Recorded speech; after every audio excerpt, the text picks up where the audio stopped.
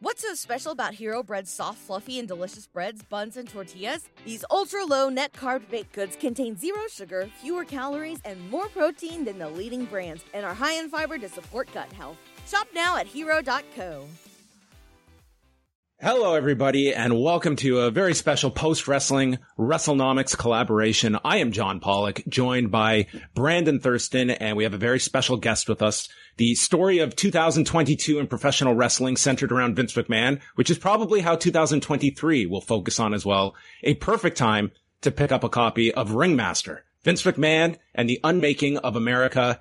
Abraham Reisman is our guest today. And Abraham, thank you so much for joining us. It is as always, tumultuous time when it centers around one Vince McMahon, and having a chance to get an advanced copy of your book. I think a lot of people are going to learn many new things about Vince McMahon that have never truly been covered in this depth.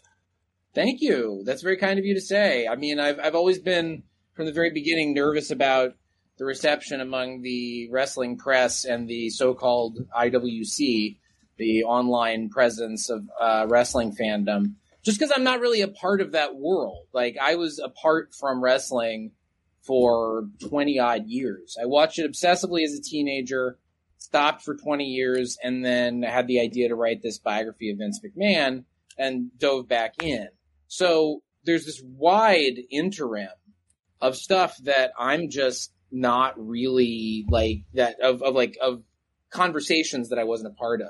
So it's really gratifying to hear people as plugged in as yourself say that there's something new in there. I really worked hard to try and break at least a little new ground and not just regurgitate what's already been out there. Yeah, and I can add too. Like, as you know, reading it, I'm very sensitive to how people who are just sort of swooping in and covering a wrestling story can show how they're not fully in tune with what's going on. And I think there's not only are you well researched in the topic that you're writing about, but also I think you make some very insightful comments on just how wrestling is being created and how the audience and the performers are interacting in some really insightful ways that we might. Thank you. That means a great deal. I appreciate that. Your reporting was essential in getting this book done, especially you uncovering numbers on revenue for the WWF back when it was the WWF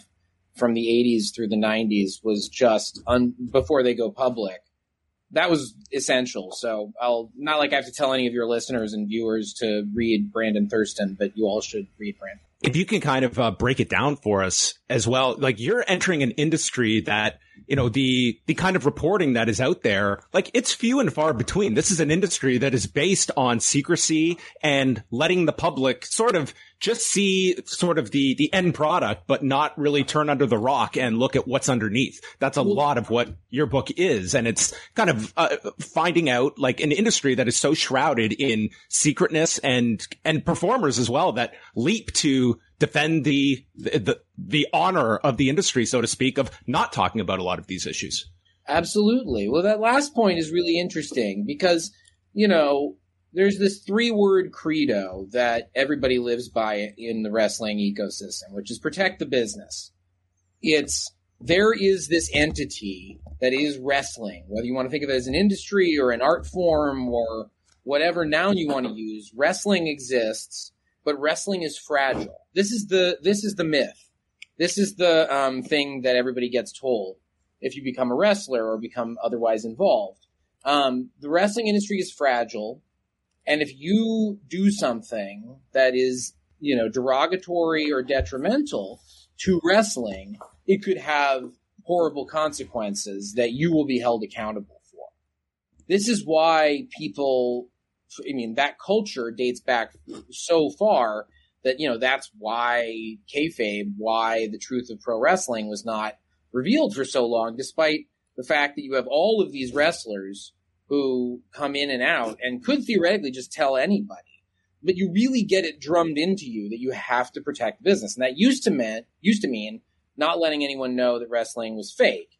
But now protect the business has this more ambiguous agenda to it. Because, for one thing, there's one guy who basically is the business, at least from a financial standpoint, and that's Vince.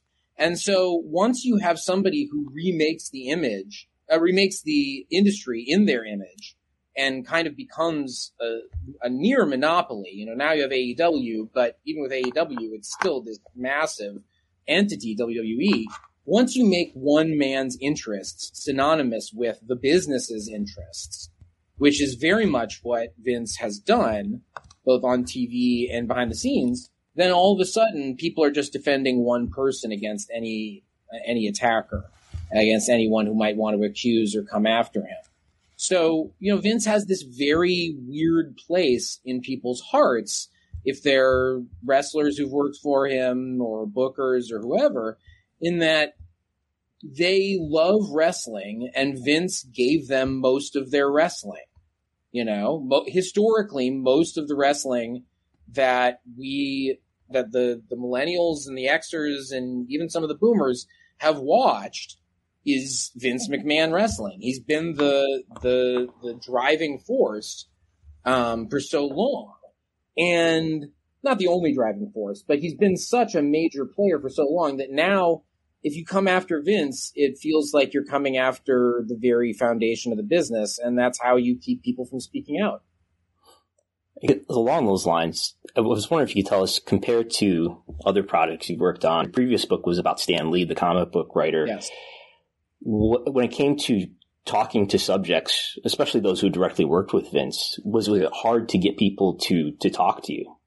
It depends. There's a wide range. There were some people who were ready to speak, and kind of just waiting for the opportunity. Some people who I thought would be overjoyed to speak, given how much they talk, but who, shockingly, once I came calling, didn't want to return my calls. People who will go nameless right now, but people who just have, shout around on podcasts and will give a quote to a mainstream press outlet all the time. Once you come saying, hey, I'm doing an investigative unauthorized biography of Vince McMahon, there's some people who kind of clam up. But, look, part of the job of being a journalist is gaining people's trust that you're a professional and that you're not going to misrepresent them.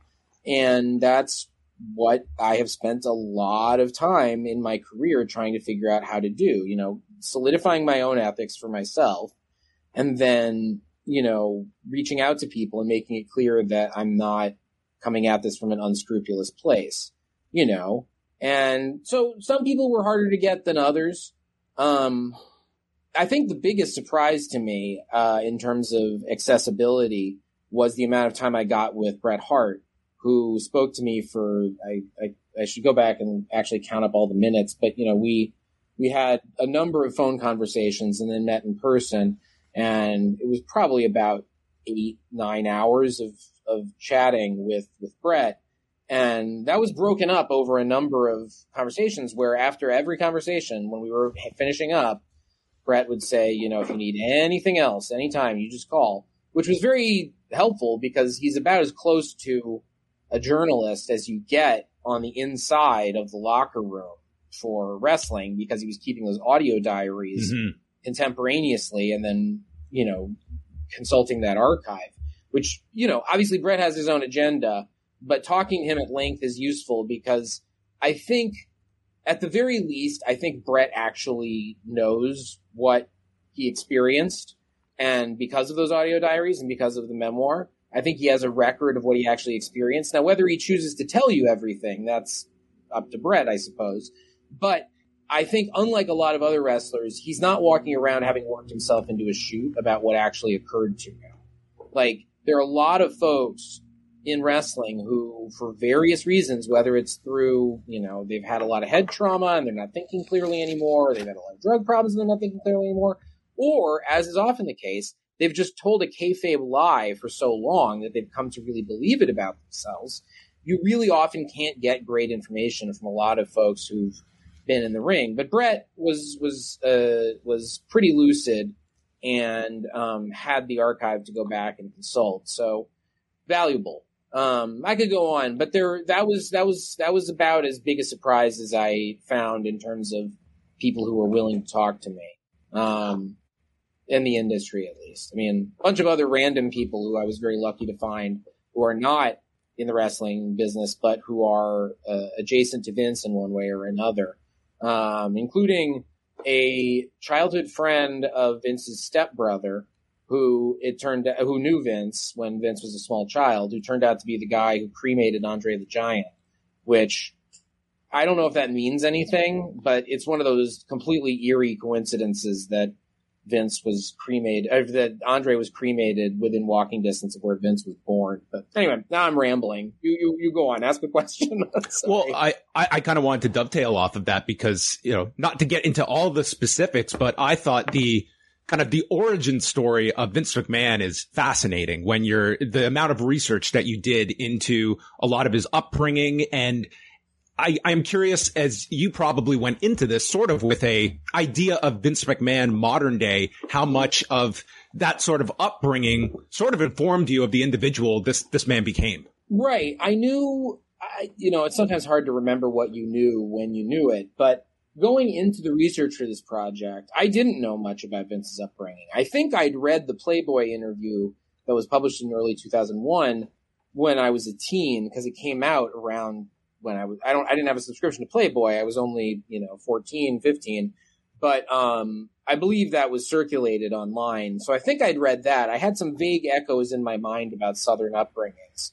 But when I started doing the research, I was really, I was initially somewhat captured by Vince's narrative about what his youth was, which is what he presented in that Playboy interview, as well as a few others that he did around the turn of the millennium when he was still willing to talk about himself. He really presented himself as this rough and tumble, defiant, almost unlikable kid who was constantly getting into fights and getting into trouble and pulling pranks. He was describing himself basically as a heel, as a youth. And what I found was that this was an entirely manufactured characterization of himself. I interviewed dozens and dozens of people from the three areas where Vince grew up in North Carolina, Moore County, Craven County, and Weeksville. And everyone I met said, Vince was a pretty nice kid, rather. He was relatively easy to deal with. He was not cruel. He wasn't getting into fights. We didn't know him to get into anything like that.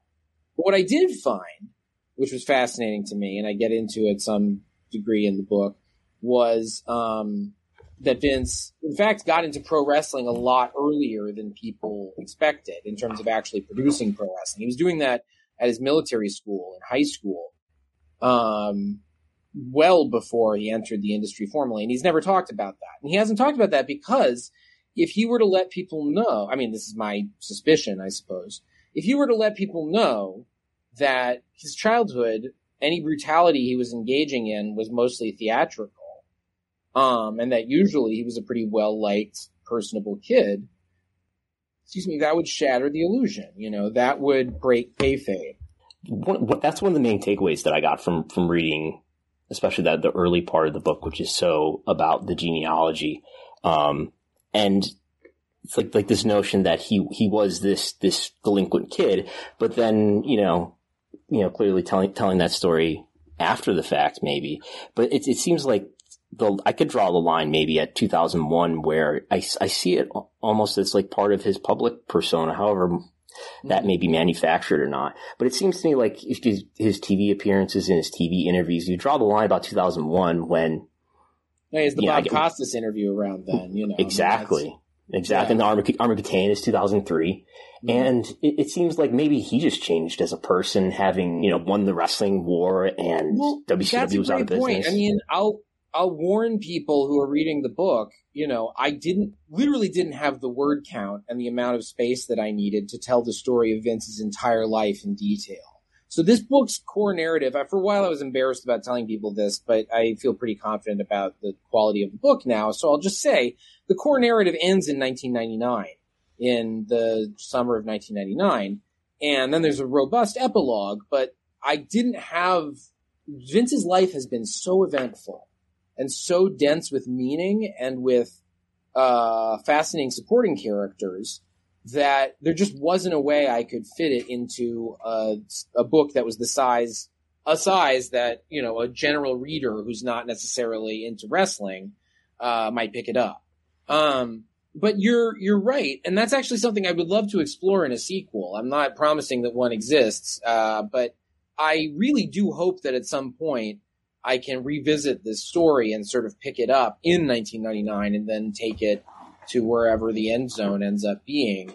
But you know, you are right. I think Vince is not static after 1999. I get him to the point where he's kind of at the height of his buzz powers. You know, in 2001, he actually beats WCW and eats ECW. But even by then, the momentum is starting to wane a little bit. It's kind of the same joke over and over again with a lot of the characters that got over in 97, 98. And 99, I think, really is sort of Vince at the height of his power. I think there's this, even though, and you know what, that said, I may be biased because that was when I started watching wrestling. So I should absolutely acknowledge that for me, mid 1999 feels like the peak because that was when I was watching. But I think you can make a solid argument that year is when Vince is kind of cresting in a lot of ways. But now I can't even remember what your question was. Sorry. Just to add to it, like I think I don't know how far we want to go in psychoanalyzing Vince, but when I think back to the late 2014 interview that he did with Steve Austin, which was early in the network days, and he makes this comment kind of in passing about how when Linda was running for office, when she ran for Senate, and he would go with her to campaign events, and how he would feel so uncomfortable and he would feel so shy being there. And Austin is flabbergasted. You know, Austin, who knows Vince very well, he's flabbergasted that Vince McMahon would feel uncomfortable in social situations. It sounds ridiculous to him. And it sounds like, you know, maybe there's this dual, you know, psychology to Vince. But the other thing is you can't take Vince at his word about what he's really like, you know. You know, just because he says, oh, I go to these black tie events and I feel uncomfortable, that could very easily be, you know, what yours truly is perhaps vainly trying to get over as a new word, but neo-kayfabe. You know, when you're coming up with kayfabe about what's happening behind the scenes and you're mixing truth and lies, you know, that's a phenomenon that you really see when Vince is describing his personal life. So I would not be surprised if Vince is actually pretty confident at events like that. And in fact, is saying that as a way of conveying one of the main narratives he has about himself on the rare occasions when he talks about himself, which is, I'm the common man. I'm not a rich jerk. You know, that's not who I really am. What I do for the business and out of love of the business, etc. You know, he has to kind of reinforce this idea that him as a bad guy is perhaps just a joke. You know, this is the armor that he wears in order to walk through the world near invulnerable, which is how things have worked out for him, is he has this persona of evil that he plays on television, and he lets everyone think, well, we're not sure whether that's really a portrayal of how he is or whether that's a character. And as long as that ambiguity is there, he can get away with being just like his character in real life, but people will just sort of assume, oh, well, he's just doing a gag. And when I say people, I mean especially mainstream journalists and legal authorities and regulatory agencies. They tend to look at wrestling, and this dovetails with something you were saying before. You know, they look at the end product, and the end product is silly to them. So they assume that the process that led to that product was also silly, and that was staffed and funded by silly people. And of course, that couldn't be farther from the truth. This is true with comic books as well. I ran into this with Stan Lee. You had Stan Lee getting away with outrageous deceptions about his life and accomplishments, mainly because people just figured when they were writing articles for mainstream outlets or for history books, well, Stan's just, you know, it's comics. Who cares? You know, I mean, there's no way that Stan Lee could be doing something bad because comics are so silly. He must just be a lighthearted guy the way he's presenting himself to me. And that was, of course, a character. And it's the same with Vince. It's more complicated with Vince, in fact, but he has this persona of Mr. McMahon that functions as a kind of armor that prevents him from having to obey conventional morality. Let's say that. It's something that Brandon and I always talk about, is sort of just viewing kind of the mainstream coverage of, when a pro wrestling story breaks through, and it's always, Vince McMahon is against the ropes, and we've got the most ridiculous B-roll footage of Vince, that it's this ultimate shield behind these horrific allegations. And we don't have to go all that further back, that the return to power of Vince McMahon and this palace intrigue greatly overshadowed a settlement with Rita Chatterton recently that got almost no attention outside of, wrestling media. And here is a story that dates back to the media. People barely talked about it. It was yesterday's news before it was yesterday, And it's very interesting to look at this handling of Vince McMahon, even compared to last summer when he first stepped down versus today, that it almost seems that it doesn't have the same resonance even at the mainstream level. And it contrasts as well to like the early 90s, when you look at the Ring Boy scandal and who was covering it at that time. It was a lot of daytime talk shows, the New York Post, and wrestling newsletters, but it didn't really crack into a national scandal. No, I mean, the closest thing was the steroids aspect of it, but that was just sort of collateral damage in a larger panic about drugs. This was something that I tried to put in context in the book, is we tend to look at the steroid scandal in isolation for different industries, right? Like baseball historians will talk about steroids in baseball kind of in isolation. And certainly with wrestling, we tend to talk about it as like, okay, well, there was this era when people were doing steroids, and then Vince had to go to trial and he won. There's this kind of simplistic narrative about it. But steroids were part of this larger panic about drugs and youth doing drugs and like youth and the war on drugs. It was part of this larger, panic about all of that stuff. And steroids kind of get caught up in it. And that's the only reason Vince was really held to account at the time, was there was this overall kind of anti-drug dealer vibe going on in American politics and media. And then subsequent to that, it's just been kind of after the Chris Benoit murder-suicide, Vince and Linda had to appear before the Waxman Commission and talk about wrestling. But what's fascinating about that was, I don't know if, I'm sure you have read the testimonies that they gave there. What's fascinating is you have Linda being Linda, ever the professional, the moderate, etc. And you have Vince just being a jerk to this congressional subcommittee. Like, he's just openly taunting them, basically. And, they ask him about drug rehab programs for older superstars, and he goes, well, that's just PR. I don't actually believe I have any responsibility for any of that. And even then, Vince has this aura of invincibility. And I think a lot of that happens after, or as a result of, really, the scandals of the early 90s. Because by many accounts, Vince was convinced he was going to jail. Vince really thought when the federal government came after him that he was not going to escape jail time. And who can blame him? I mean, the federal government usually wins cases that they bring to trial. But the point was, he didn't think of himself as invulnerable yet. I think winning and then managing to get the company back on its feet really did make him think he was invincible. And it also gave him a new enemy, which was the media. Like, the first people that he ever cut heel promos on were outside of Phil Mushnick, were like, Phil Mushnick. Like, he was going after members and the people who wrote that Village Voice article. He'd cut these negative promos about how the media was out to get him, and it's just Mr. McMahon avant la lettre. And I think he really just figured out how to work the media better. I think he gained a confidence that allows him to operate without shame, and without fear. And that's quite the combination, when you can operate without shame or fear and you feel as though nothing can harm you. It's a wild situation. He is both representative of a lot of people who are successful in America, but also he's kind of sui generis. Like, there's nobody exactly like Vince. Vince is this very weird, unique character who has very strong connections and echoes with other major American characters. But when you really get granular, you're like, this guy, I don't think you'd ever replicate this.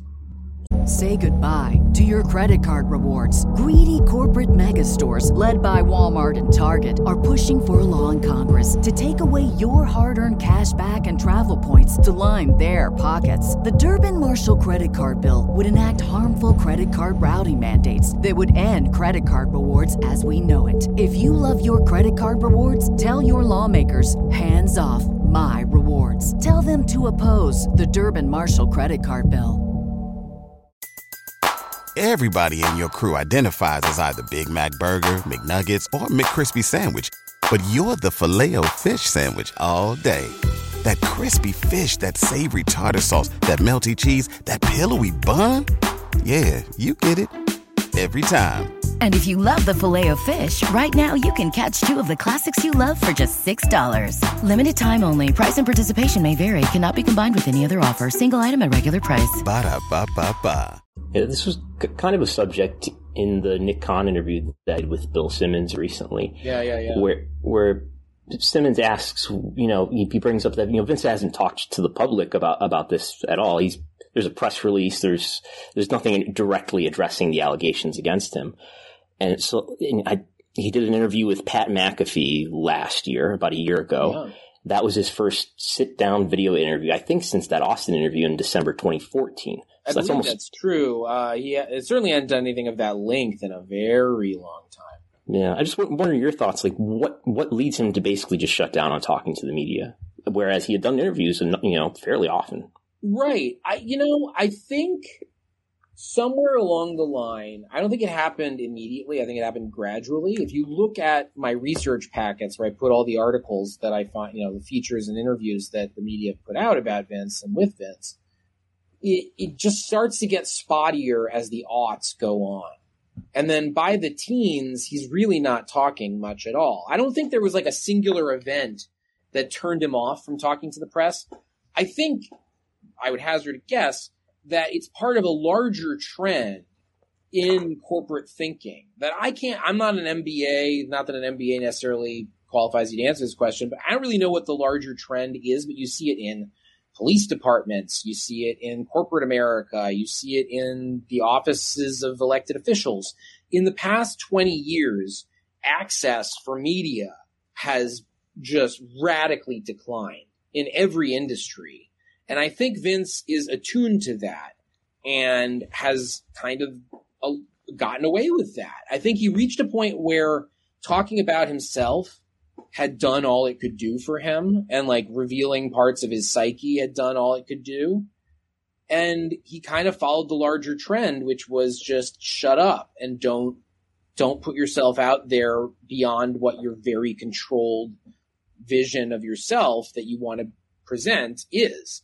You don't want other people framing your narrative anymore. The idea of being real, maybe this is it. The idea of being like real and raw and unadulterated, if you're a celebrity in an interview, that's kind of a thing of the past. Nobody really expects that anymore. Like that's not, celebrity interviews are so choreographed and written by such friendly writers that we're not used to that kind of interview style or reporting style anymore.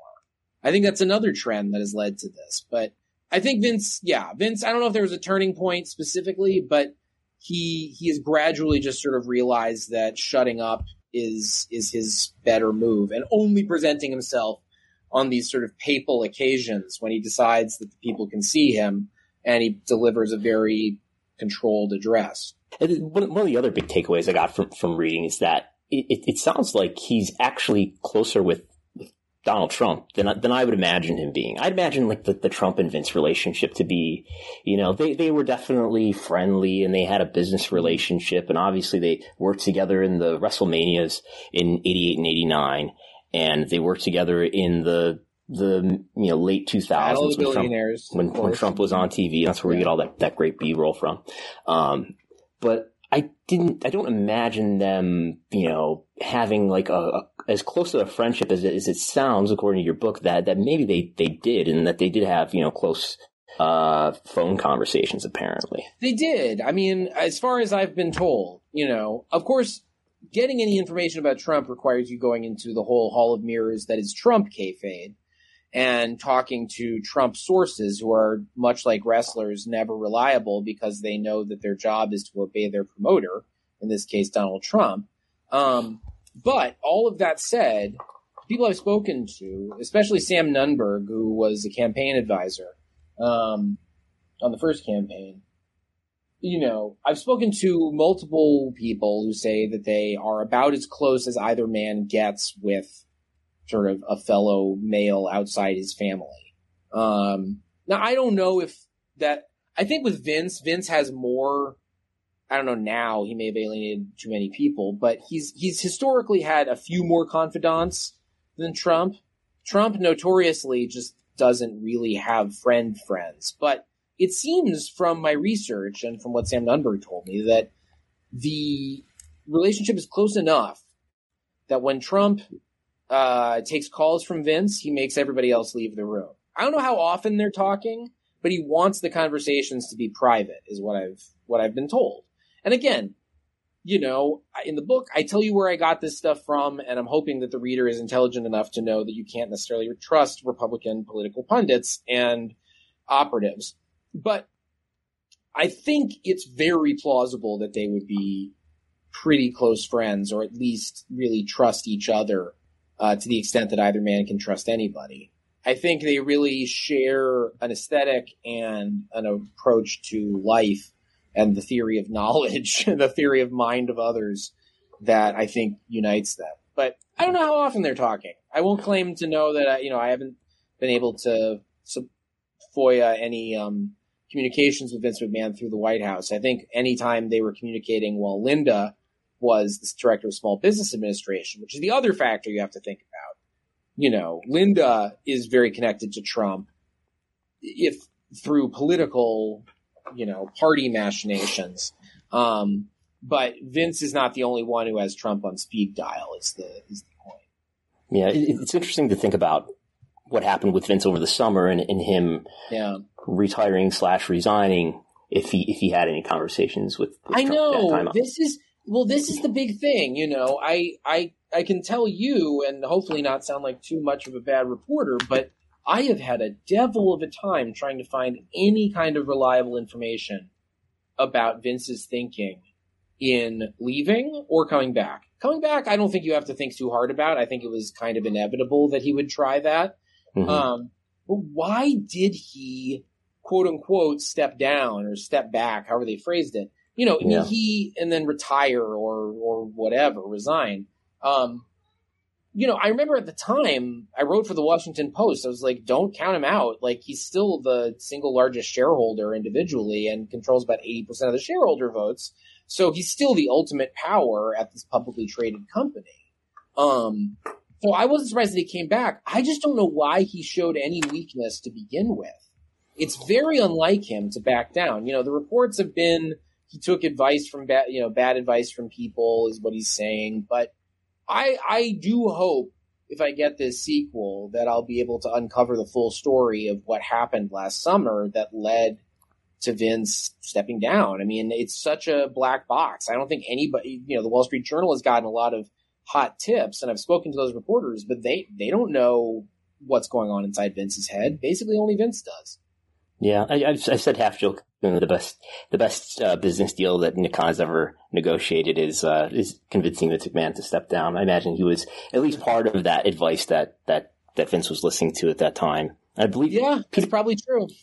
I believe PW Insider reported that in somewhere around July 10th, somewhere in that neighborhood. I'd have to look at the report. That they report that they had made the decision about him stepping down, and then he actually did do the stepping down on July 22nd. Yeah. So it sounds like that was something that was just they planned on doing it for a week or two before it actually happened. And could be.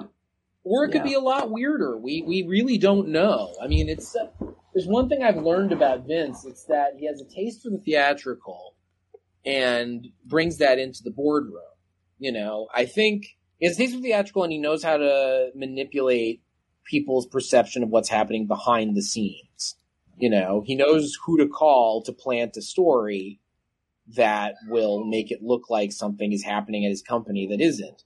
You know, I just, it's hard to trust any of the reports that are coming in. This is one of the reasons why I like you. You're willing to admit when there's a real gap in our conclusive knowledge. And you poured a lot of cold water onto the whole Saudi Arabia sail overnight thing that happened. And, the reports, the viral misreport. So anyway, I don't know. Hopefully we'll find out. I think someday we will know what happened in these machinations. I say that because I've found with both of the biographies I've written and with the one I'm working on now that I can't talk about because it's not sold yet, it gets a lot easier to report on something that's older. The more time has passed, the more people are willing to tell you what actually happened, and the more you can actually get documentation of what happened. So I'm not going to say anything conclusive about why he left yet, because I don't think those answers are really available to anybody yet. Emphasis on yet. Having to navigate this wrestling fan base, and not to generalize everybody, but for people that follow this at a pretty dedicated level, they've come up and over the years, they've learned about the Rita Chatterton stories. They've learned about the Ring Boy scandal. And it's sort of, if you enjoy this form of entertainment, there is a sort of you have to accept, like, there's a really dark element to it. Yep. Do you get the sense that a fan base has kind of had to have this reckoning with themselves over this Vince McMahon really scandal? Like there's no just, separating it because it's so out in front over this last year. But this is the thing. Part of the point of my book is it gets us to 1999, which may not seem like the present, but I would argue that wrestling in 1999 is where we're at, like, now. Like, that's in a political sense, in a sort of global sense, mentally, America is at a point that wrestling fandom was at in 1999 in a lot of respects, in this sense of unreality and scandal and depravity. And I think where wrestling is at now is in many ways kind of a vision of our dark future if we don't avert it in our own time as a society, which is this complete across the board cynicism. Like, that is what you have in wrestling when it comes to immoral acts that are alleged or even proven in wrestling.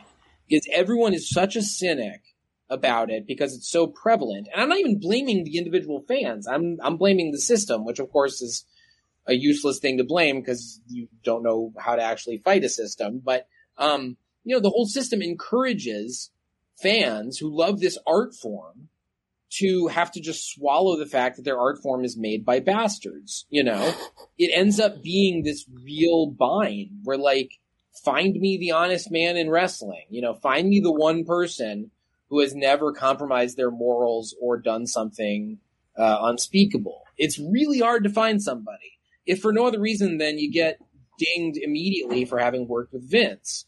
Vince is somebody who's demonstrated a lot of traits and has been accused of a lot of things that you'd like to think a healthy society would really reject or at least investigate. And not reject as in deny, but reject as in say, this is terrible. We should not have this person around, or at least we should investigate what happened. And yet, because those moments of reckoning have not led to anything, and Vince remains this preeminent force in wrestling, if you love the art form of wrestling, you kind of have to just make your peace with the fact that you're loving something that enriches somebody who you don't particularly like. Now, that's not unique to wrestling. That's very true in sports. The owners of these teams in any number of sports are just, horrific people very often. But you like sports. Like, what are you going to do? That's what the norm is. And so you just try to enjoy this thing that you love, this form that you love, even though the person who's benefiting and profiting off of that form is somebody who you really don't agree with. So I hope we don't all end up like that about everything, but it is what I fear. I think one of the themes of the book, and the subtitle is what? It's the unmaking of America. And I get the sense that, Vince is this kind of like lifetime symbol of a lot of the ideals of like what people talk about when they talk about the American dream, and a lot of the hubris that comes with that, in terms of he's somebody who, by all accounts, he grew up in a trailer park in North Carolina. He had a lot of disadvantages. He was abused in his childhood, but certainly in his view, he grabbed his own bootstraps and he overcame all of these challenges. You know that. I mean, it was not as simple as that. Vince is this perfect, weird little example of the two kinds of people who tend to be successful in conservative politics in America now, which is either people who can who can truthfully say, I came from nothing and pulled myself up from my bootstraps, or at least people will believe that. And then there's the people who are born with silver spoons in their mouths and are just believe they're better than everyone. And the thing is, Vince is somehow both. Vince, because, like I said, he has this weird, unique life story. He spent his first 12 years as this poor kid in semi-rural North Carolina. But then at age 12, he meets his father. And lo and behold, his father is this dynastic, himself an heir to a wrestling fortune. And he's built this wrestling fortune, and now he's this successful wrestling promoter. So Vince gets to be both kinds of Republican, basically. He gets to be the poor white, and he gets to be the dynastic businessman. And it's not as he can say as much as he likes that he pulled himself up by his bootstraps. But the fact is, once he met his father, and then, what he really had to work to do was get his father to pay attention to him. That's his biggest accomplishment. Once he got his father to have enough baseline confidence in him that his father, after firing Ray Morgan, the old announcer, he could say, Vince, you come in and be the play-by-play guy now. Without that, it wouldn't have happened. Without Vince Sr. saying, hey, I need somebody in this role. Who can I trust? Well, I'll go with my family and make this nepotistic decision. Without that, you don't have Vince ending up in wrestling. Without Vince meeting his father, which only happens because Vince's father's second wife bullies Vince Sr. into meeting Vince. If that didn't happen, we wouldn't be living in the wrestling world that we're in. We wouldn't be living in the world that we're in. My last question is just looking at sort of take us behind the scenes of sort of your deadline on this book as well, when all of this is unfolding with Vince McMahon. And in the summer, yeah. I mean, I finished the book. The first draft was completed in I think it was like June 26th or something like that, 25th, 26th, which was right around when the allegations were first coming out in the Wall Street Journal about the hush money. And luckily, that was just the end of the first draft. I think some people I tweeted something about being done with the book, and I think people misunderstood and thought that it was off to the presses at that point, which it was not. So there were additions and tweaks that we made as the months went on until the text got finalized, which I believe was August or September. All of a sudden, I can't remember. But we sort of typeset it and put it in a final form around the end of August, beginning of September. And by that point, a lot of things had happened that we were able to incorporate into the introduction and the epilogue. Of course, we were too clever by half because we did everything in past tense about Vince being in charge, because at that point it was technically past tense. And now, of course, it'll be very present tense that he's in charge, but our book will be a little, until the paperback, it'll be, some of the verb tenses will be a little iffy. But that's not my fault. So I don't think there's any way you can totally predict the future. You have to go with what's available when the book goes off to the press. I don't think there's going to be, let me put it this way. I don't think anybody's going to read my book and then hear about the allegations that came up subsequent to the book finishing its text and then be surprised. I don't think anybody's going to read my book, find out about what has come out since the book, and go, well, that's not consistent. That's not the Vince McMahon that was described in this book. I think everyone will see that it's a very straight line from point A to point B there. Yeah, and I would definitely encourage people. I feel with figures like a Vince McMahon, you need the entire, all the scandals, all the stories to truly be contextualized, that, last summer was simply standing back and looking at the completed picture. And I think you really nail it in that aspect of the book. Thank you. That's very kind of you. I appreciate that. So Ringmaster will be out on March 28th. It's available now for pre-order. You can go on Amazon to get your book. I have read it. I certainly encourage you to check it out when it is out. And I'm sure that Brandon will give his seal of approval as well, but I don't want to speak for him. Absolutely. Yeah. Yes. For sure, yeah. Maybe next time we'll talk about neo kayfabe and how the wrestling business and audience has changed over time. That would be fabulous. Now, have me on anytime. This has been a lovely conversation. Thank you so much, gents. What's so special about Hero Bread's soft, fluffy, and delicious breads, buns, and tortillas? These ultra-low net-carb baked goods contain zero sugar, fewer calories, and more protein than the leading brands, and are high in fiber to support gut health. Shop now at Hero.co.